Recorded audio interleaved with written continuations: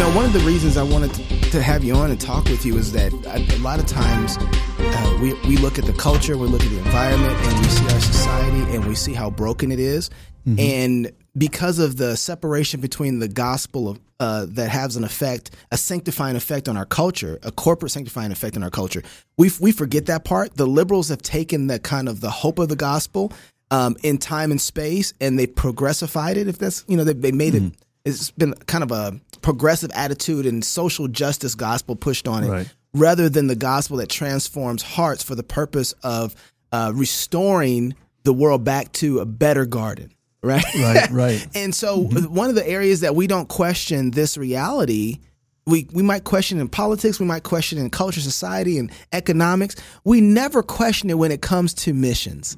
And so it's like going to a missionary reminds people of the effect of the gospel in time and space and the outcome of it. And you have like firsthand experience of that. And so, when I was asking like, where were the people at, and then where are they at now is what I didn't get a chance to ask. But I kind of want to talk like, where are the people at culture and society?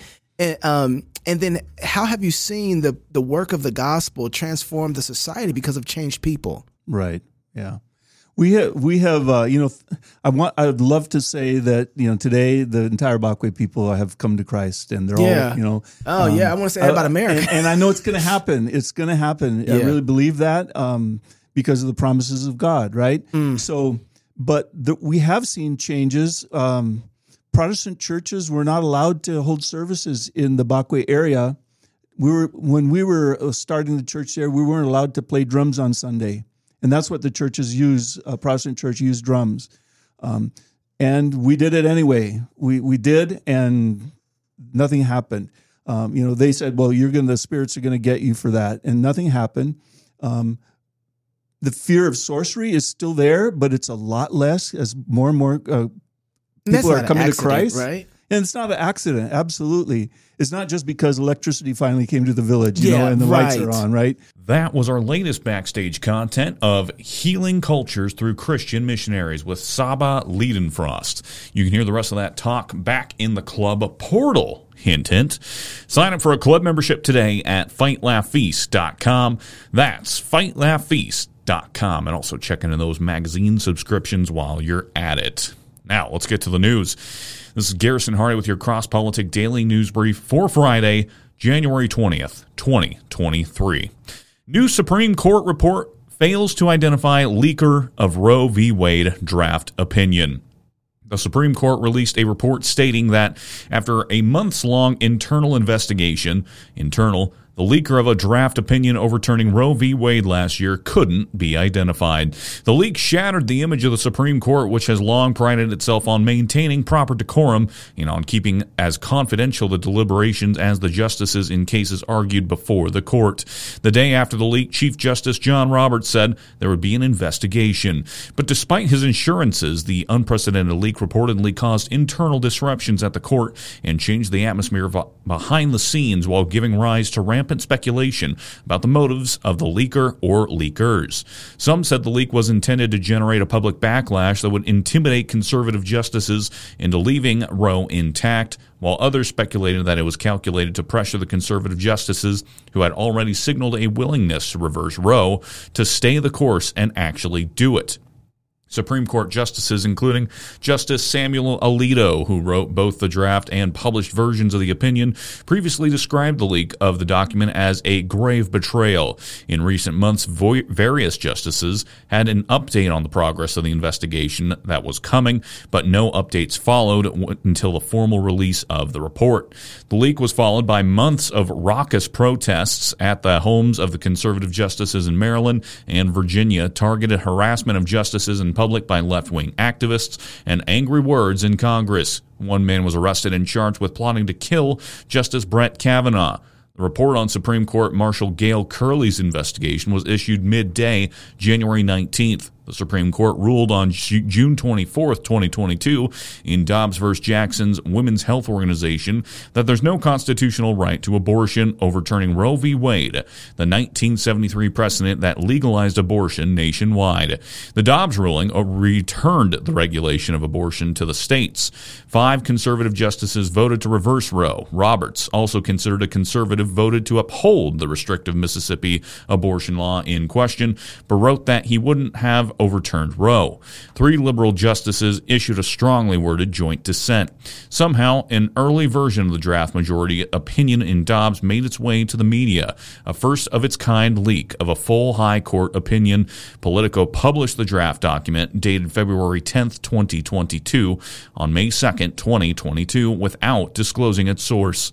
In the end, the draft document wasn't much different than the official published opinion. The investigation itself is continuing, according to the report. Elsewhere, Trump, he's probably coming back to Twitter, according to sources close to the GOP. Former President Donald Trump is looking to return to Twitter and Facebook. Trump, whose account was reinstated following the purchasing of Twitter by Tesla and SpaceX CEO Elon Musk, has stuck to his own platform, Truth Social, despite his account's unsuspended status. A Republican with knowledge of private discussions on Trump's potential return to Twitter, who spoke with NBC News on condition of staying anonymous, said, quote, Trump is probably coming back to Twitter. It's just a question of how and when. He's been talking about it for weeks, but Trump speaks for Trump, so it's anyone's guess what he'll do or say when. Another person close to Trump told the outlet that Trump has sought input on his potential return to Twitter for weeks, and that his campaign advisors have been workshopping ideas for his first tweet on the platform in over 2 years. Some Trump advisors said that the 2024 presidential hopeful could be limited in posting to other social media platforms since he founded Truth Social. A spokesman for Trump told NBC, though, that the campaign believes he would be able to return to Twitter as before. Trump was banished from the popular social media platform on January 8, 2021, 2 days after the Capitol riot on January 6th. Trump previously said that he would not be returning to the platform and that he would stick to Truth Social. Quote, Truth Social is through the roof, he said. Talks of Trump's potential return to Twitter comes as Trump's campaign has petitioned for his Facebook account to be reinstated as the account nears the end of its 2-year suspension. The Facebook ban enacted on January 7, 2021 was for an initial period of 2 years, after which it would come up for a review. Moving on, Alec Baldwin to be charged with involuntary manslaughter in fatal Rust shooting.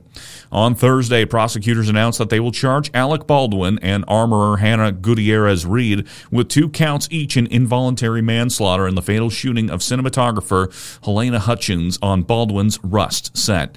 The announcement of the charge comes after over 2 years after Alec Baldwin shot and killed 42-year-old cinematographer Halyna Hutchins and injured director Joel Souza with a live round from a prop gun. According to CBS News national correspondent Chris Van Cleve, Assistant Director David Hall has signed a plea agreement for the charge of a negligent use of a deadly weapon. The terms include a suspended sentence and 6 months probation. No charges were filed in connection with the shooting of Rust director Joel Souza, who was injured but survived. In a statement from New Mexico First Judicial District Attorney Mary Carmack Altwise, she stated that her office will file criminal charges against the 2 by the end of the month. Involuntary manslaughter is a 4th-degree felony in the state of New Mexico and carries an 18-month jail sentence and a $5,000 fine. Carmack Altwise noted that the other charge is involuntary manslaughter in the commission of a lawful act, which is also a 4th-degree felony carrying the same sentencing. In 2021, Baldwin had said in an interview with George Stephanopoulos that he didn't pull the trigger, but a later FBI analysis concluded that he did, in fact, pull the trigger. It was found that the prop gun had been loaded with live rounds and that the gun had misfired multiple times leading up to the fatal shooting. In April of 2022, New Mexico's Occupational Health and Safety Bureau fined Rust Movie Productions $136,793, the maximum possible fine. The Bureau also reportedly issued a scathing narrative of safety failures and violation of standard industry protocols, which included testimony from the production's manager, took little to no action to address 2 previous misfires leading up to the fatal October shooting. They also documented numerous gun safety complaints brought forth by crew members that they say went unnoticed, and said that weapons specialists were not allowed to make decisions regarding additional safety training. The production's head armorer, Hannah Gutierrez-Reed, had previously had a number of complaints lodged against her in regard to concerns over her careless handling of weapons. Gutierrez-Reed and her assistants had also been allegedly playing with weapons on the set of Rust. Hutchins had reportedly been advocating for safer conditions for her team. In November of 2022, Baldwin launched a lawsuit against several crew members of the film for reckless and dereliction of duty. The suit named Hannah Gutierrez-Reed the chief armorer, Assistant Director David Halls, Prop Master Sarah Zachary, and Seth Kenny, the gun supplier.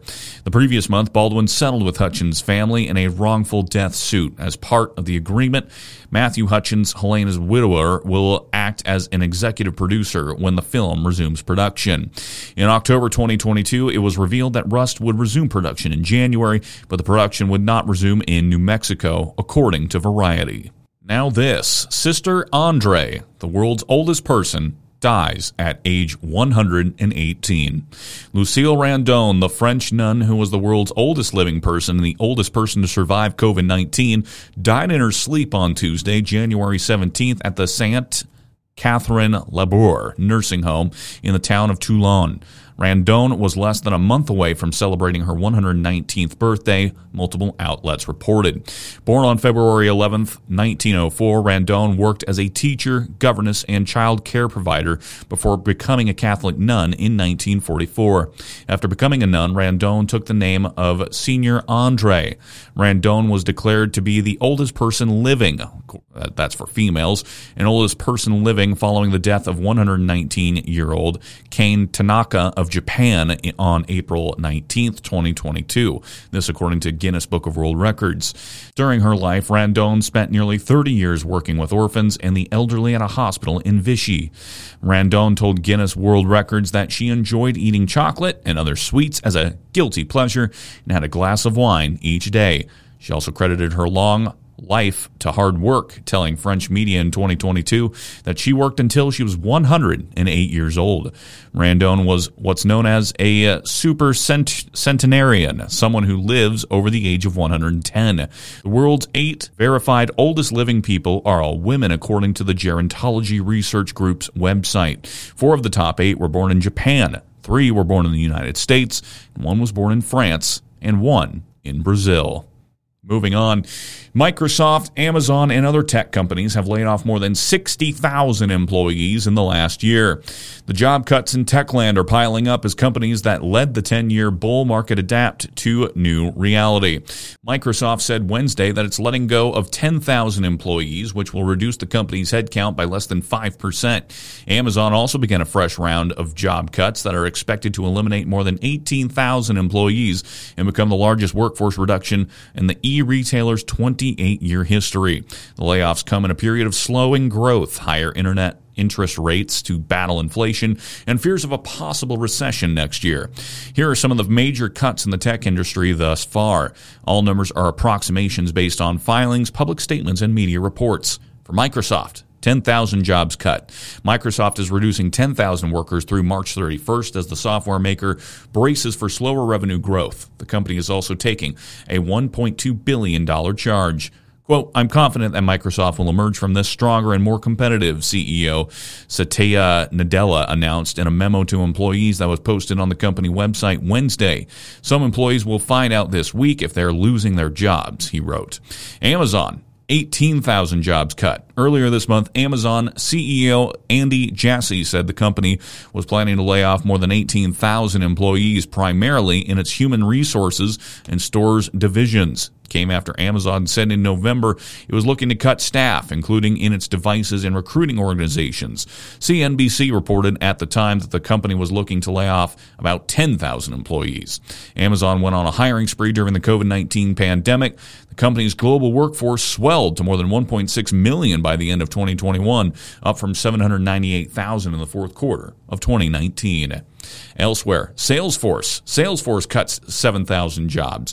Salesforce is cutting 10% of its personnel and reducing some office space as part of a restructuring plan. The company announced on January 4th it employed more than 79,000 workers as of December. In a letter to employees, co-CEO Mark Beinoff said customers have been more measured in their purchasing decisions given the challenging macroeconomic environment, which led Salesforce to make the very difficult decision to lay off workers. Salesforce said it will record charges of $1 billion to $1.4 billion related to the headcount reductions and $450 to $650 million related to the office space reductions. Facebook parent Meta, 11,000 jobs cut, announced the most significant round of layoffs ever in November. The company said it plans to eliminate 13% of its staff, which again amounts to the more than 11,000 employees. Meta's disappointing guidance for the fourth quarter of 2022 wiped out 1/4 of the company's market cap and pushed the stock to its lowest level since 2016. The tech giant's cuts come after it expanded headcount by about 60% during the pandemic. The business has been hurt by competition from its rivals such as TikTok, a broad slowdown in online ad spending, and challenges from Apple's iOS changes. How about Twitter? Twitter lost 3,700 jobs shortly after closing his $44 billion purchase of Twitter in late October. New owner Elon Musk cut around 3,700 Twitter employees, according to internal communications viewed by CNBC. That's about half the staff. Since then, significantly more employees have quit after Musk changed some policies around working from home and wrote that he expected all employees to commit to a hardcore work environment. In a tweet on November 4th, Musk said there was no choice but to lay off employees as the company was losing $4 million a day. Finally, it's time for my favorite topic, sports. Philadelphia Flyers Ivan Provorov stands by his faith, refuses to wear LGBTQ plus Pride Night jersey. Good for you, Provorov. During the recent match between the Philadelphia Flyers and the Anaheim Ducks, one member of the Flyers did not wear the Pride Night-themed rainbow warm-up jersey meant to show support for the LGBTQ plus mirage. Defenseman Ivan Provorov, a religious Christian and part of the Russian Orthodox Church, abstained from taking part of the compulsory endorsement of beliefs that go against his faith. For his refusal, the Flyers put out a politically correct response before the online mob descended on them. The reports of Provorov's refusal to wear the Pride Night jersey were confirmed by head coach John Tortorella, who, unlike the statement released by the unnamed team spokesperson, praised the player for standing by his faith instead of throwing him under the bus. For the game, there was a report that he wasn't in warm-ups because he didn't want to wear the Pride jersey for Pride Night. Do you have any comment on that? Yeah, I think the organization has sent out a release regarding the organization, the beliefs that we have and how we feel about it, and really a great night. With Provi, he's being true to himself and to his religion. This has to do with his belief in his religion. And it's one thing I respect about Provi. He's always true to himself. And so that's where we're at with that. Was there any consideration on your part when he chose not to wear the jersey to not play him as a result? No. I'm not going to answer many more questions on it because I just think it's unfair. I know you're going to probably talk to Provi, but I'm not going to spend a lot of time on it. I think it was a great night in celebrating. Organization has put out a statement, and I'm not going to get too deep into the conversation.